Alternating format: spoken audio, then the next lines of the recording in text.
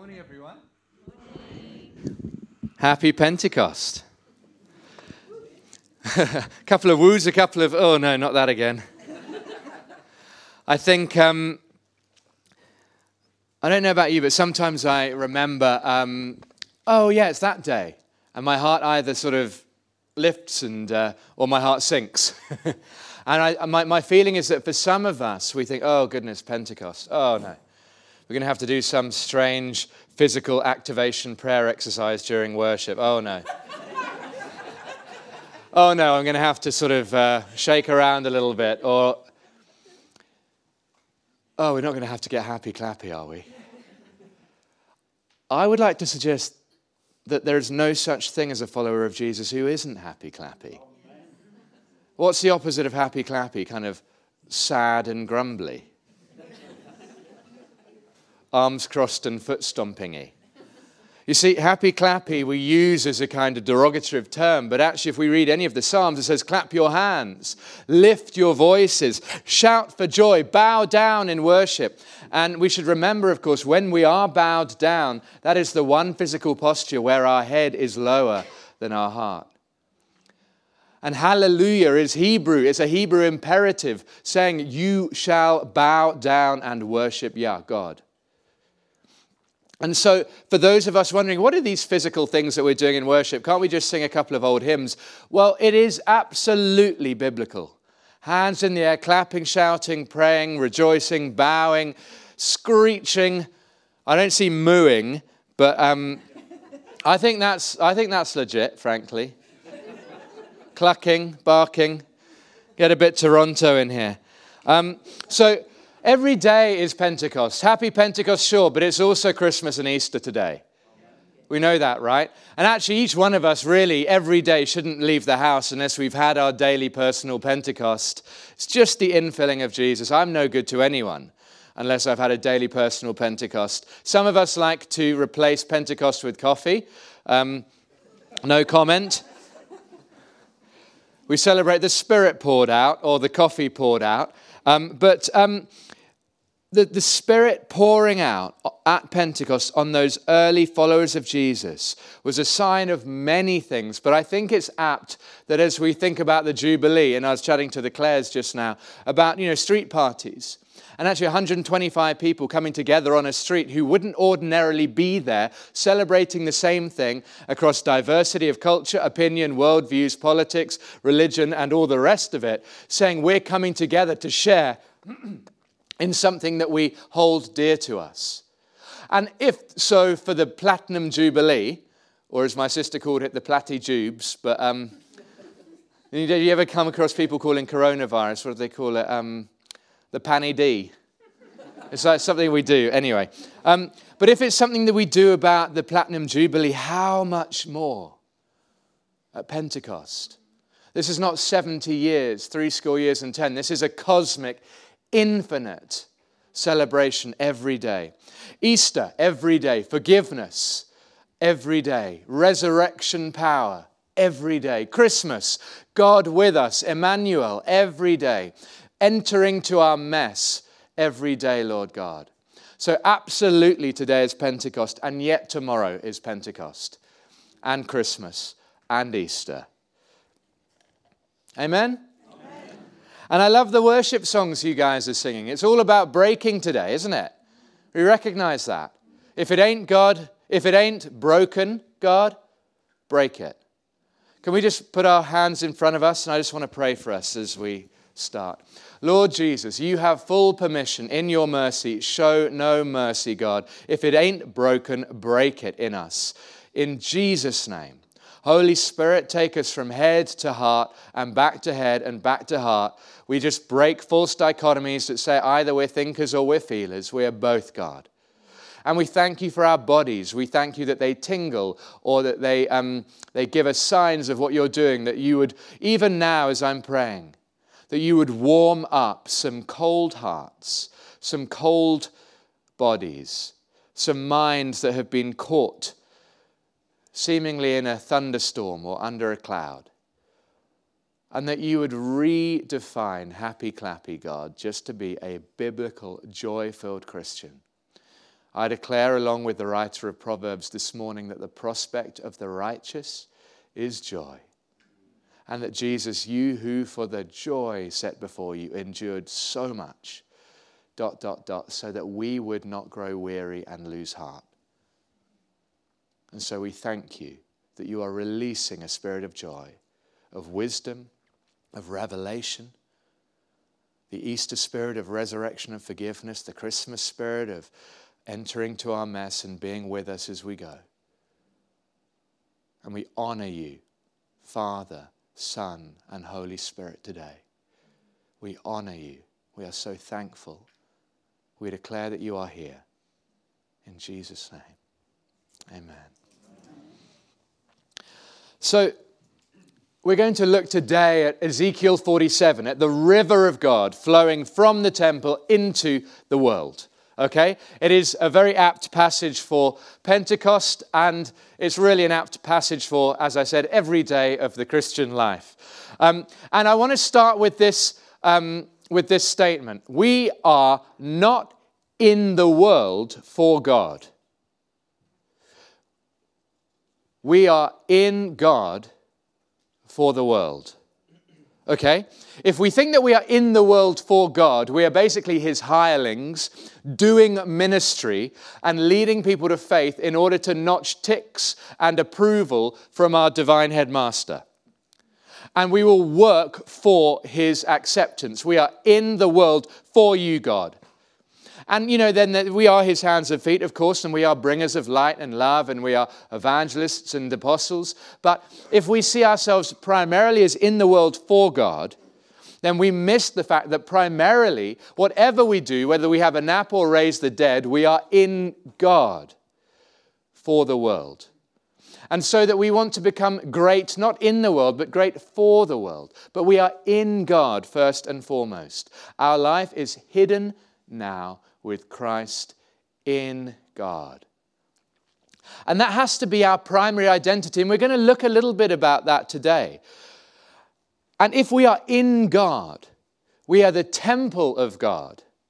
And if we are the temple of God, he is our king. And if he is our king, then wherever we walk, we bring his kingdom. The kingdom is the king's domain, where the power and the dominion of God is. And so what does it look like for God's kingdom to come? Because it's the thing that Jesus spent most of his life talking about and living out. The kingdom of God, you see, it is more real than physical things. Gently pinch the person next to you. And I'm sorry for those who bruise like a peach. You're going to take a little souvenir from church today. You can feel that. If you can't feel that, go quickly to hospital now. But the kingdom of God is more real than mere physical things. The kingdom of God is not some alternative reality that we have been kind of brainwashed by church into thinking about. The kingdom of God is what happens in us and through us as we lean into the power and love of God. Amen? The kingdom of God is the inbreaking of God's shalom peace into the wounds of this world. The kingdom of God it redeems what once caused pain into something that now brings joy. Those chains that were broken, that core wound in your life that held you bound for years and decades. But because the kingdom of God has come upon you, either immediately or gradually, that which once brought pain has now been redeemed into that which now brings joy. And your greatest earthly pain can become your life message. And so whatever hand Satan deals you, God says, I can use that. I can work with that. It's the victory that he's able to bring forth, whatever hand he is dealt. And it's the river that flows from the death-creating structures of this world and brings life to the dry places. The theologian James K.A. Smith, if you haven't heard of him, he's brilliant. He wrote an amazing book called You Are What You Love. And it really looks theologically deeply from a charismatic point of view into what are our deepest desires. Because how many of us know that your deepest desires are not necessarily the strongest desire you are feeling right then and there? Right? So it might be, golly, I can't think. When I'm driving and a taxi in Cape Town cuts me up, my strongest desire in that moment is to let out a little bit of some expletives, shall we say, and to use hand gestures that are, shall we say, sub-kingdom.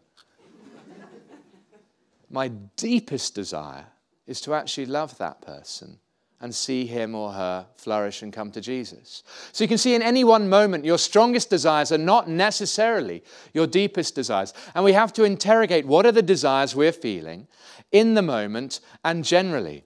James K.A. Smith says that we grow in our awareness of God, and as we do, he begins to, quote, align our loves and longings with his, and that we find ourselves beginning to want what God wants, to desire what God desires, and to hunger and thirst after God, and crave a world where he is all in all.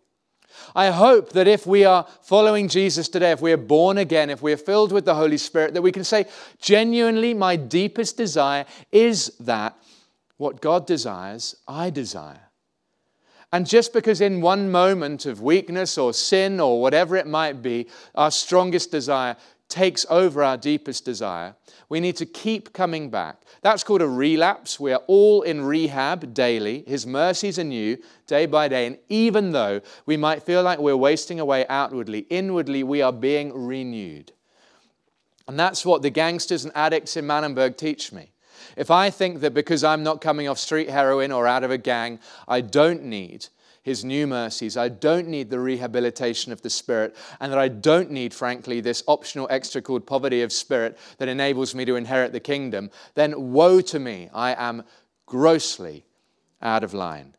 And so through this lens of the kingdom of God, not being an alternative thing, but being the thing, the infinite cosmic vision of God for humanity, what we begin to see is that actually it's not so much about what we achieve on this earth for the world, but rather who, with God in us and us in God, who we are becoming. So let me say this more succinctly. Who you become is more important than what you achieve. The idea that we would seek to justify our life and our existence through impressive human endeavors is the exact antithesis of the kingdom of God. Who you are and who you are becoming is much more important to God than anything that you've achieved. And so when we realize this different way, this new way of seeing, we begin to realize that, okay, I'm not just praying for people to experience salvation. I'm hoping that they'll experience salvation so that they can pray. Because our deepest longing is actually connection with God. And we are wired to commune with the Trinity, and that we are in God for the world. So we're not just praying, God, save lots of souls. We're saying, save lots of souls so that they can pray and so that they can enjoy and taste what we have seen because you are good. And then if we have this same lens that it's not about what we do or achieve, but about who we are, then repentance shifts from, sorry, Lord, for doing that, and being sorry for the things that we have done, to being sorry that we're the sort of person who would do such things. Do we get that slight nuance? It's not therefore I go at the end of my day and go, I did that, I'm so sorry. It's saying, oh Lord, I long to desire what you desire. And I'm so sorry that today I look at these moments where actually I didn't. And some of my strongest desires in the moment overwhelmed my deepest desire, which is to know you and be found in you and you in me. So we are not in the world for God, we are in God for the world. And all around us today, we see this aggressive call-out culture. Do you know what I mean by call-out culture? Some of us, some vague nods. Okay, call-out culture is when you use a word that you can't say that anymore. Or you share something, well, actually, no, that's a colonial mindset, and you need to be careful about that. Or things is going on in school the whole time. You know, we see it with, should we say, gender transitioning and all the rest of it. And maybe we say, well, actually, I don't believe that. Oh, no, you can't say that. And it's this spirit of woke. And there's nothing wrong with justice. Absolutely not. There's absolutely nothing wrong with decolonizing a colonial hangover. Goodness knows we know much about that in South Africa, where the law of apartheid was dismantled in 1994, and the spirit of apartheid, which means separateness, continues to live on unabated. But my point is this: the kingdom is not primarily a call-out culture. The kingdom is a call-in culture, where Jesus says to his disciples, whether unschooled ordinary men in fishing boats, tax collectors or zealots, i.e. right-wing and left-wing, and the uneducated, so pretty much everyone, he says, come, follow me. Public shaming is not Jesus' style. He calls us in.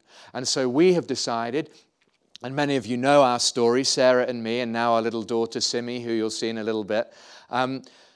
We have decided that we will move to the margins of a city, Cape Town, which is the most racially divided city in South Africa, the most economically unequal country on earth. And so we find ourselves in the deep end of a lot of these discussions. And unless we have a vision of the King, we will miss the kingdom. The secular left is no closer to the kingdom than the religious right, I believe. The option that Jesus gives us is to creatively cultivate a third way. And this, I believe, is the key to the river of God.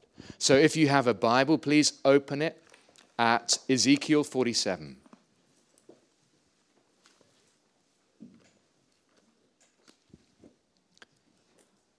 So Ezekiel is in an open vision.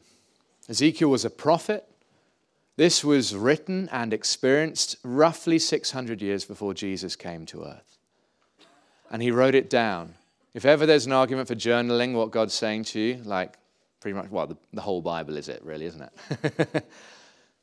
Ezekiel 47, we pick up this open vision 6 chapters in. The first 6 chapters are Ezekiel 40 to 46. I'll save you time. It's pretty dull, going to be honest, unless you're really into... I know I said the Bible was pretty dull, but it warms up to this chapter where Ezekiel 40 to 46 is basically a lot of very technical and detailed prescriptions for how worship in the temple should look. So if you're an architect, you'll probably love that. But the river from the temple is the point, is the climax of this open vision, okay? And we're not going to read the entire chapter, but we are going to pick up in and out of this story. So Ezekiel is led to the temple, and the first thing he notices is that there is water flowing out of the temple, okay? And he doesn't panic and think, goodness, we need to call a plumber. There's something wrong with this. There's obviously prophetic significance in this. Because the water flowing from the temple of God represents the blessing of God into the world. Right? Easy peasy. Christianity 101. The kingdom of God is bringing renewal to the world from the people of God who meet and congregate and worship and pray and receive revelation and authority delegated by Jesus to take his hope into the world. And so where is this water flowing from? We need to remind ourselves. Is it flowing from the king's palace? Is it dripping with prestige and wealth? No. Is it flowing from a government office, displaying power and influence? No. Is it flowing from the marketplace with businesses and connections and networks? No. And so we need to realize that the blessing of God flows from God's house, where the people of God meet and worship in a posture of worship and adoration. And so the refreshment that the world so badly needs comes from the house of God. And yet, let me ask us, how many of us are still going after prestige and wealth and power and influence and networks? Because that might serve you, but it's actually not going to serve the world. Ephesians 3:10 says it is God's intent that now through the church, his manifold wisdom should be made known. But here's the problem. So often the church represents a badly taken photograph. What do I mean by that? Well, a badly taken photograph is often overexposed. We've seen that, haven't we, recently with lots of leaders and other structures and denominations being exposed.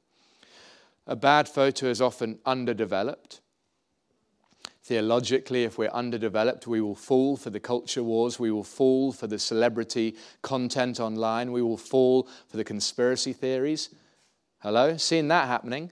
Why is it that evangelicals are statistically more likely to fall for anti-scientific conspiracy? Because we are underdeveloped theologically.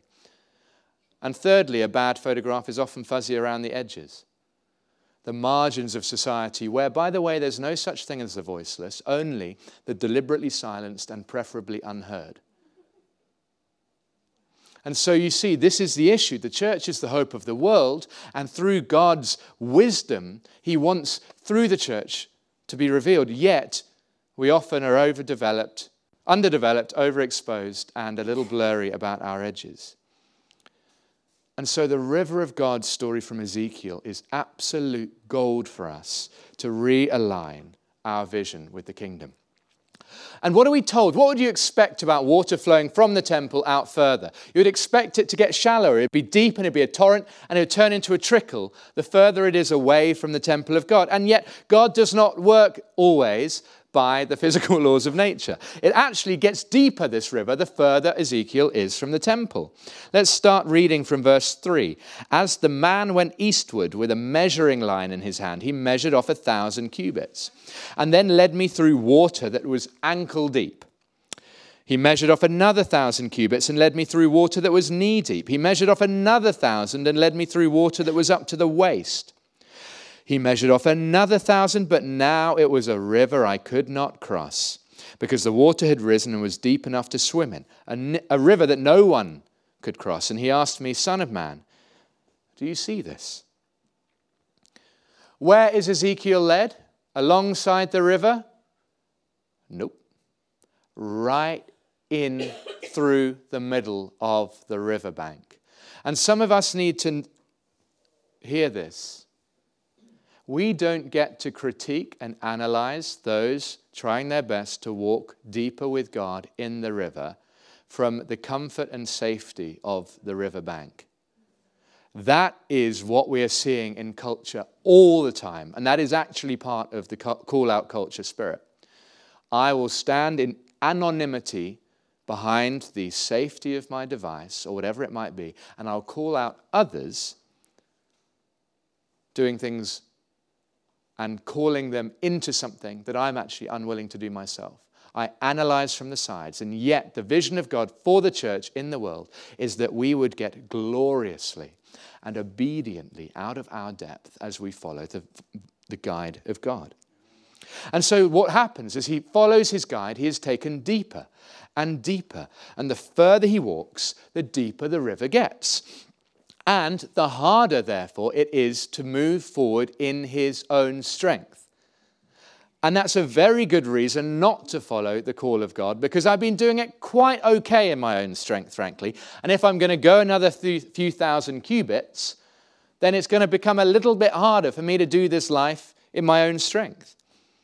And he gets to the point in verse 5, doesn't he, where he's completely out of his depth, unable to do anything except float, carried along by the power of the current. And the power of the current is taking him into the desert places, into the dry, needy wilderness of the world. The trajectory of the flow of the river of God, of the kingdom of God, is never into the temple. It's from the temple and into the world. Amen? And there are obvious parallels for us here, aren't there? The further we journey with Jesus, the deeper he takes us. Who can, by a show of hands, who can say the longer I've been following Jesus, actually the deeper he's taken me into things of the kingdom? Most of us, I imagine, can say that. The fact is, if we tot up all the cubits Ezekiel walked, it's around 2 kilometers. Not as impressive as Wendy. Sponsor her, everybody. 29 Ks next week. But still pretty impressive. He's had to walk a fair old distance in obedience. And he could have turned back at any time, but what was it that kept him going? It was a holy curiosity. There was a sense in his spirit that what I'm about to discover, the abundance of God, I have never found anywhere else. And maybe your early days of faith were marked by easy answers to prayer that you look back on now and think, oh my goodness, I long for that again. That was so easy. You know, you sort of mumble the most hopelessly heretical prayer in huge mustard seed levels of faith. And rather than correcting you or publicly shaming you or calling you out, which is what our culture does, God answered that prayer in his grace. And you think, oh, for those days again, the simplicity of splashing around in the ankle-deep shallows, wasn't that fun? But let me tell you something. There are two main reasons that life might feel a little bit harder now. Firstly, you're a little bit older. Hands up if you're a little bit older now than you were when you first came to faith. Yeah, okay, good. You get it, yeah. You're possibly in a different life stage. Maybe you need to adjust to new responsibilities, new demands, new complexities, new health issues, new questions, and old answers no longer suffice. To quote a pastor from East Harlem in America, he said, "You find yourself fatigued by a gospel story too narrow for a complex and ever-changing world." You begin to ask questions, and then often the church says, don't ask questions, that's dangerous. Jesus is Lord, that's all you need to know. That's fatiguing, isn't it? But the second thing is, God is doing a deeper work in you. He's maturing you. He's forming your soul. And the thing is, struggles have built up over years and decades, and that can calcify into pain, physical or emotional, disappointment. And yet he's calling us to an ability to see beyond external accomplishment or disappointment to the deeper things of the heart. You see, that's the river of God. It's going deeper into the world, the further from the church. But he's also going deeper in our hearts the longer we journey with him. And so my question is, will you keep walking? Maybe some of us have thought, you know what, I've done the 2Ks, I've done the 4,000 cubits. I'm done. Others might think, you know what? Actually, I'm going to head back. I much prefer those easy answers to prayers in the day. I much preferred that black and white certainty. I much preferred not having to think about the intricacies of faith and culture. I much preferred not having to ask the questions, why God? But let me say this. A surface-level encounter with Jesus will not sustain you through the complexities of life. You are not designed to stay in the shallows. If you stay ankle deep the whole of your life, you will, I'm telling you, lose heart. And I'm sure we can think of different people who have been unwilling to step out in faith, who we've encouraged and said, God's calling you forward. And they said, you know what? You go. That's great for you. But it's all a bit intense for me. I'm just going to stay here. I've got my house. I've got my job. I've got my comfort. Everything's working all right. Listen, I pray every now and then, but I'm happy essentially in ankle-deep water. I'm sure we know people like that. And there's no judgment, of course, for that.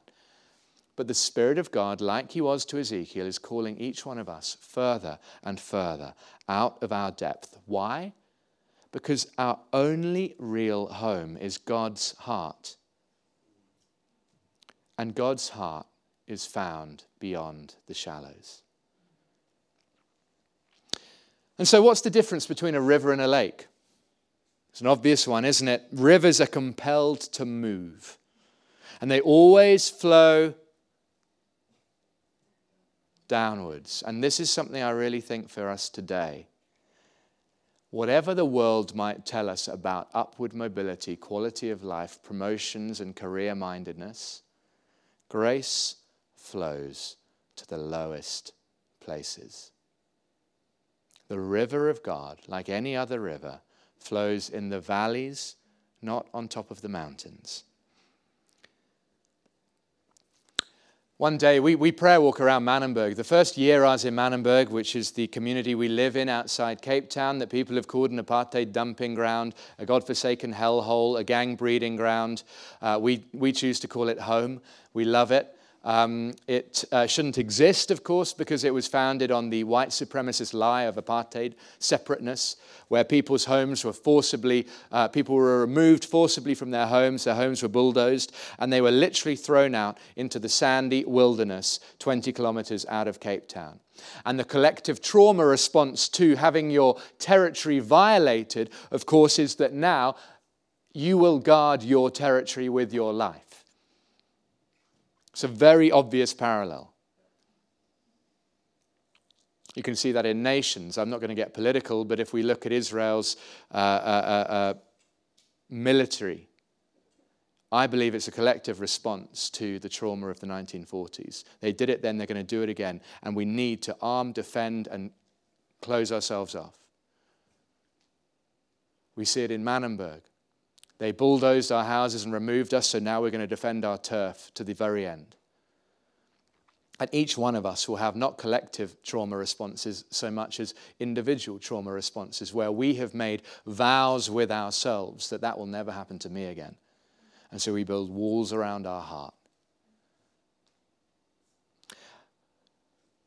But the first year I was in Manenberg, we walked 4 hours a week praying. So over the course of a year, we walked about 200 hours praying and laying hands on gang leaders' houses and mosques and people and just declaring the kingdom of God and bringing healing where we could and words of prophetic encouragement. And so we still do that. Some of us need to continue doing what we first did. There are some things that we grow out of from the shallows into the depths, and there are other things where God's saying, you've left your first love. Just return to that. And so we did that, and we started walking every Tuesday, but before we go out, we say, Lord, what do you want us to show? What do you want to show us? And he showed me a picture of a red baseball cap with a logo on it. So I said, okay, fine, write that down. And my friend Rudy had the name of a specific road.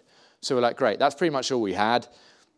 So we just went to that specific road and hung around until we found a guy wearing a red baseball cap with Nike emblazoned on it. And so I thought, okay, God's been pretty clear. We need to go and talk to him. And my heart sank, if I'm honest, because I had the word about the red baseball cap. So everyone's like, go on, you do it. And I'm like... And approaching angry-looking gangsters is not my forte. But and there's no particularly... I mean, there are lots of wrong ways of doing it. There's no real right way of doing it. So I sort of just sidled up and sort of, hi, how are you? You know. Anyway, long story short, he confided that his name was Wazir. He was a Muslim. He was 17 years old. He was a hard-living gang member. He was on drugs.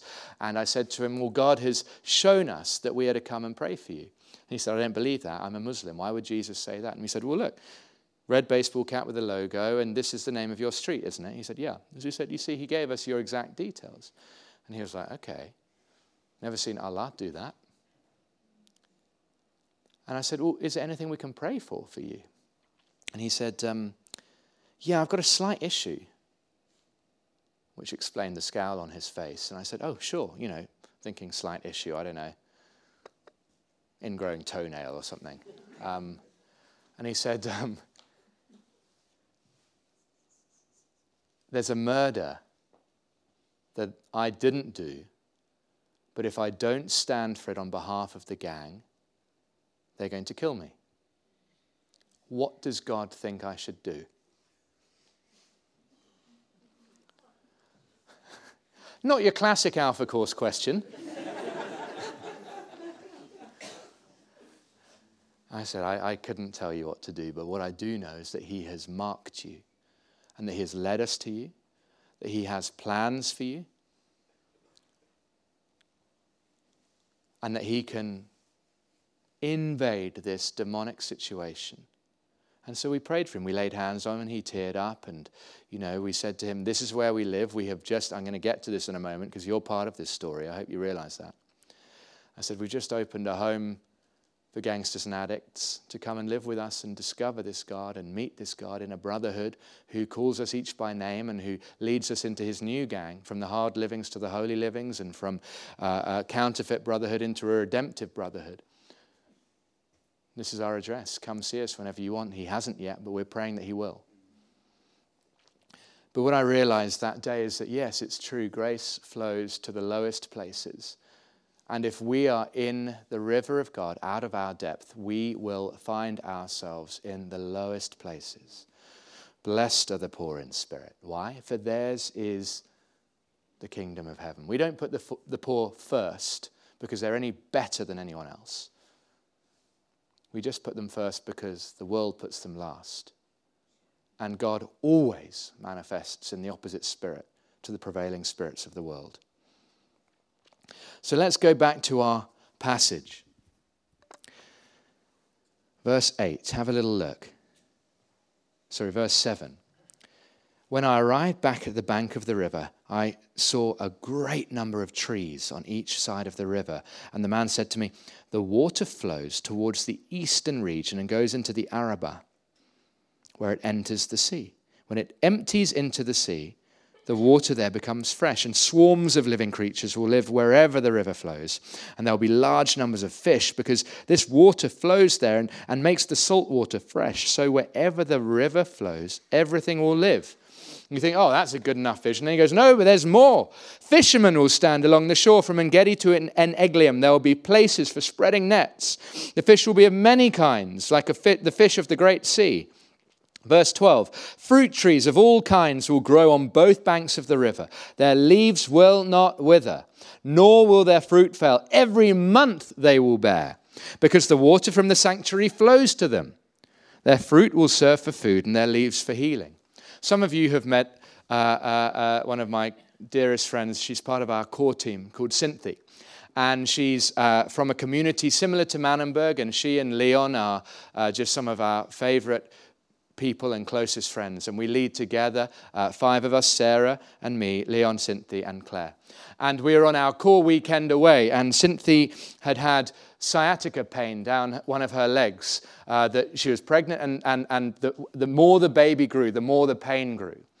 And one morning, we were like, enough's enough. She was unable to take part in the core team weekend, which was basically reflecting on the last year and in theory strategizing for the year ahead, which is never particularly successful because reality in Manenberg's balanced on a knife edge, and all our well-laid plans are met with the hilarious laugh of heaven as he says, no, I'm doing other things day by day, keep up. But anyway, we do it. It's a good laugh. We have a nice time together. Cynthia was in the bath just trying to take the weight off in real pain. And Claire just said, enough is enough. Walked around, got Cynthia out of the bath, and she and our friend Z, who's part of our spiritual oversight, declared healing over Cynthia, anointed her with oil, rubbed her leg, and prayed. And as they prayed, I kid you not, the one leg began to grow and grew by about 3 inches. And she said, there's something happening. Are you pulling my leg? They said, no, but we're seeing this. And her leg grew out, and she got to her feet. And I heard this. I was making scrambled eggs in the kitchen. I didn't have faith for it. I've got to confess. I was annoyed. I was hungry. I was feeling full of unbelief and said, you go pray, but I don't have faith for this. Confession. So you see, sometimes the lives we live are not as good as the stories we tell. Ring a bell? But thankfully, I live with faith-filled people. And I saw through the window, it was raining hard that morning. And Cynthia was running and jumping and praising God. And I thought, what on earth is going on? Is she all right? And I opened, and she said, I've been healed. There was no pain in her body whatsoever. And then Leon came out, and he, for the last year or two, had every now and then been physically carrying her to get it to the bathroom. So he was exhausted physically and emotionally from, this ongoing pain that his wife was feeling. And he embraced Cynthia. And in the rain, it was like sort of the end of Notting Hill, No, it wasn't. It was much better than that. But in the rain, he embraced Cynthia, and she just folded and just began to weep as years of disappointment and pain and doctor's visits that cost money and exhaustion and unanswered questions were consumed and dissipated by a healing touch from Jesus. There's some of us who need a physical healing touch. The leaves of the trees are for the healing of the nations. Where the river flows, life grows. Amen? Swarms of living creatures. Verse 10, fishermen will stand at the shore. How many of us know that there are economic connotations for the kingdom of God flowing into the world? How many of us employ people? Any of us here employ people? A few of us? Well, guess what? The river of God flowing into your workplace is that economic employment and prosperity will grow. Fishermen weren't there before. Why? Because there wasn't a river. But suddenly the river flows through the desert. Trees spring up for shade. The fishermen go, and economic opportunities are created by the kingdom of God flowing into barren places. And so Ezekiel's vision is clear, is it not? The further away from the temple of God, the greater the encounter will be, because the people of God will be most out of our comfort zone, out of our depth. We'll be most dependent on the heavenward trajectory that he is carrying us. And the world will be healed, renewed, opportunities will emerge, and swarms of life and living creatures will be. And so he's given us that mandate, hasn't he? The mandate is, behold, I'm making all things new. The new heaven and the new earth is not some rapture and up we go. It's, I see the new heaven coming down to earth. Heaven on earth eventually will be not just the not yet, but it'll be the now, right now. And that's our mandate, is to just see, you know, when you're flying in a plane and it's dark and it's night in the time zone you come from, but you are flying into a new time zone. And someone just opens one of the window shutters and it's pitch black in the cabin, but just light streams in because where you're going is bright light. It's already daytime there. And just a tiny half an inch floods into the entire cabin and it's so bright you have to kind of guard your eyes. Well, this is the mandate we've been given, is that the chink of light is what we carry. And it doesn't even need to be the whole window yet. That's the second coming. But even that little lifting is enough to change an entire atmosphere and for people to turn and notice. And so, talking of mandates, you may have heard of a thing called the Seven Mountains Mandate. Has anyone heard that? A couple of nods. In short, it's a teaching that says that the way that Christians are meant to make God known is by climbing ladders of power and influence, right? And so the teaching goes, we must seek to control 7 different spheres of society that some prophet decided are the 7 spheres of society. Media, government, education, economy, religion, family, and the arts. And once, they say, Christians have dominion in these spheres, it will usher in a whole billion souls harvest or something. And that is genuinely what some have claimed God has told them will happen. You might be sitting here thinking, I'm not sure what I think about that. And I think that's good that you're thinking that. Because if we turn to Isaiah 40, we can see what the authoritative, revealed word of God tells us will precede the coming of the Lord. Isaiah 40, 3-5. A voice of one calling. In the desert, remember?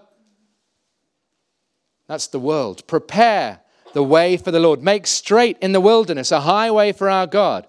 What will precede the highway of God? Every valley shall be raised up, and every mountain shall be made low. So trying to climb a mountain is a little bit like polishing the silver on the Titanic. Because before the Lord comes, every valley will be raised up and every mountain will be made low. Let's carry on. The rough ground shall become level, the rugged places a plain, and the glory of the Lord, that's his holiness in public display, will be revealed, and all humankind together will see it. The mouth of the Lord has spoken. That is the authoritative prophecy of the mouth of the Lord preceding the second coming. And what that means, people, is that valleys will be raised up before God comes and mountains will be made low. And so here's the irony. It's the epitome of conceit to pursue power and influence in order to have a platform at the top of the mountain to show the humility of Jesus. It's a self-defeating strategy, even just conceptually. Theologically, it's wonky. But if we shouldn't seek to gain power and climb higher and higher to get our person in Parliament, our person here and there, and try and have dominion over worldly systems, then what is the answer? How can we hasten the coming of Jesus and the renewing of all things? What should we do? Here's what we should do. According to Isaiah, this isn't Pete, this is Isaiah. What if we gave our lives to the raising up of the valleys?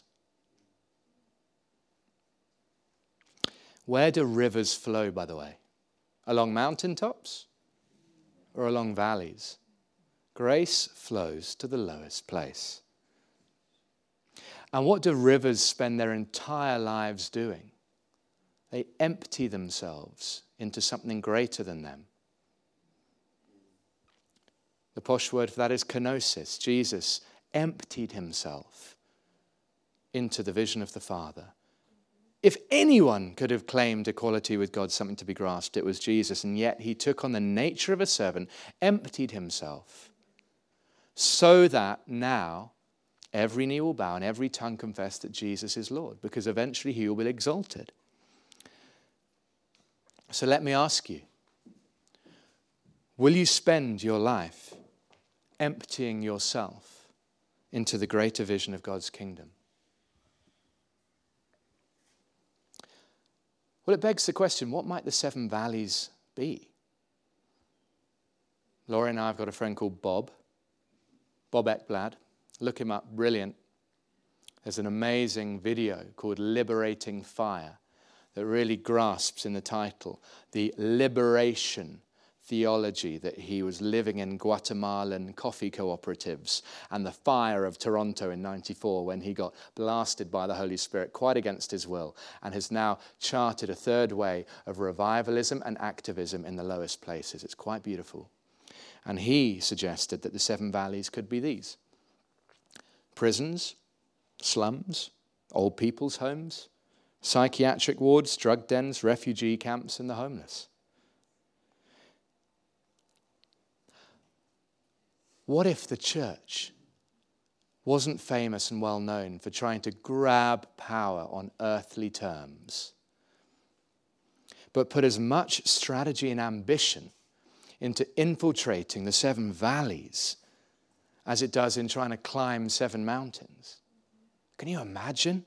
Can you imagine how much more prophetic authority we would have due to lives laid down rather than trying to grab power? Can you imagine the delight of the Father as his people puts first those the world puts last? Can you imagine the breath of the Spirit manifesting in signs and wonders, breaking forth into the forgotten areas of empire? Can you imagine the harvest of lives of our friends who have only ever mocked the church, but who were previously far from God, kneeling in incredulity and wonder as, quote, the glory of the Lord is revealed and all humankind will see it? And that they witnessed the church finally being what the church has always been called to do. When you're willing to do what you're unqualified to do, that is what qualifies you. The willingness is the qualification. And I want to end with this story. I mentioned that you are part of our story. If you are new here, then I'll explain. Sarah and I came here and visited you in mid-2019. And we were on a book tour. Sounds rather pretentious and grandiose. But ultimately, we were just telling stories of how good God was in different places. And someone said, what do you need? There was a question and answer session. They said, what do you need? What's the next stage? What do you need? I said, we need to buy the block of flats across the road from us. Because for the duration of 2019, we had had young men in gangs and drugs turning up at our door, knocking on our gate, in tears, bags packed, saying, I want to get free, and I've heard that this is where people get free. Can you help me? The Spirit was bringing gangsters and addicts to our door. And we said, we can't, we are full. And we would weep and they would weep. And we could do outpatient stuff. We could do praying for them in the moment. Of course, we could invite them to church. We could, all the rest of it, support groups. But we learnt long ago that gangs and drugs don't work 9 to 5 or in 2-hour slots on a Thursday morning. It's all in or nothing. And so I said, we need the block of flats across the road that will double our capacity and enable us to see this brotherhood of redeemed ex-gangsters and addicts grow. And God bless you guys. You gave us the money to buy those flats. And so I can tell you now, 3 weeks ago, we reopened those flats. They were what you would call a renovator's dream when we bought them. And we didn't know, for example, about the massive hidden petroleum tank in the backyard. A lot of surprises, but that's classic God. Not petroleum tanks, surprises. And the Sunday before we were due to start the work, we had 50% of the renovation money. We bought the flats with the money you kindly gave, and we had 50% of what we needed to renovate on the Sunday. And I got a phone call from a friend I hadn't spoken to in months saying, "How are you doing?" I said, "Yeah, good, but we're starting the work tomorrow." And we'd found the most wonderful faith-filled builder who said, "Look, we'll do it in 2 phases then. And we'll believe that during the first phase, God will provide all you need." Because how many of us know that as you go, the Spirit of God falls and empowers faith? As they dipped their toe in the Jordan, the water stopped. As you go, heal the sick, raise the dead, cleanse the lepers. Freely you've received, freely give. We need to sometimes just go and do it in faith. The world will say that sounds irresponsible or naive, and God will say, "I can breathe on that." The Sunday afternoon, this friend phones me and he says, "Well, how much do you need?" And I told him. It was half the whole building cost. It was a lot of money. He said, "I'd love to meet the shortfall." "When did you say you start work?" I said, "Tomorrow. Please make it quick." And so God provided everything we needed. And it looks beautiful. And then 2 weeks ago, 1 week after we opened, we had some friends come and we have a monthly revival meeting in Mannenberg where we're trying to play our part in putting back together a divided city and say, "Come from every part of Cape Town and come and let's worship and pray together." And 4 of the 5 young men living with us ran to the altar, sobbing to give their life to Jesus. And you are part of that story. But it's when we get out of our depth. We didn't have the money. We didn't have the team. We still don't really have the team. We're a little bit tired. But God will give as we go. And I wanted to share a video, if you could just line it up now. Don't press play just yet. But we became parents to Simtandile, our little daughter who's 18 months old, 10 months ago. Simtandile means beloved. And many of you have been praying for us and for her and that whole process.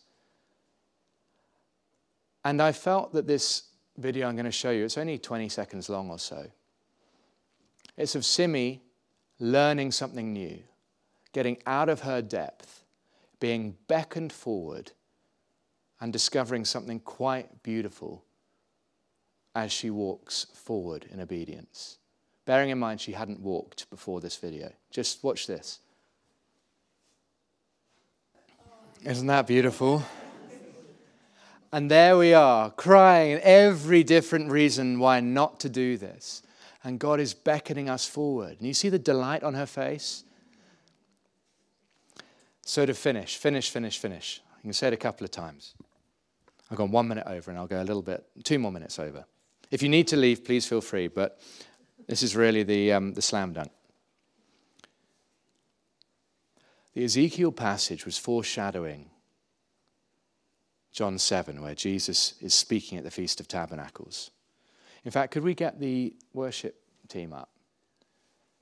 We're going to do that. You know how it goes. We do the emotionally manipulative music at the end. We need some tears, eh? So a bit of E minor maybe. Now that I've introduced it, we needn't feel manipulated. No, I'm joking. Jesus in John 7 fulfilled the river of God vision in Ezekiel 47 at the Feast of the Tabernacles. 3 pilgrimage feasts. The first was the Feast of the Passover, commemorating what? The forgiveness of sins. The angel of death would pass over in the Exodus houses where they had put the blood on the lintel. 7 weeks and 1 day later, Pentecost, meaning 50.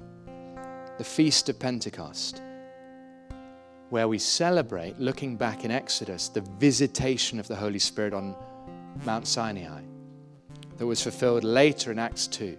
The Spirit of God falling and not bringing the people of God the law on tablets of stone, but the fire and the ongoing presence of God in people's hearts. And then the third pilgrimage festival of the Jewish calendar was the Feast of Tabernacles. And this is where Jesus was speaking in John 7. And he gets up on the final day of the feast and he says, whoever believes in me, as the scripture has said, streams of living water will flow from within them. And by this he meant the Spirit. And so we need to go from a Pentecost mindset, a visitation mindset, to a tabernacle mindset. That we don't turn up to church hoping for a visitation, but we turn up to church knowing that we're a tabernacle. The Feast of the Tabernacles was where Israel celebrated the tabernacling of God. Try and use that word today, the verb to tabernacle. His steady, ongoing presence with them all the time, through ups and downs, relapses and doubt. And so my question is, are you feeling the anxiety of performance? That your faith is a kind of shot in the arm, once-off event on a Sunday? This sort of visitation mindset where you say, oh God, please turn up, just get me through the next week. Because I really believe that the abundance is the Spirit leading us into a tabernacle mindset where the Holy Spirit comes with me to church. And the Holy Spirit's presence tabernacles me wherever I go. That I'm as spiritual and holy on Monday morning as I am on Sunday at church. And that it's a lifelong flow of God's goodness, where goodness and mercy follow me all the days of my life, wherever I go. Because I'm a tabernacle for the living God and His Holy Spirit. Amen?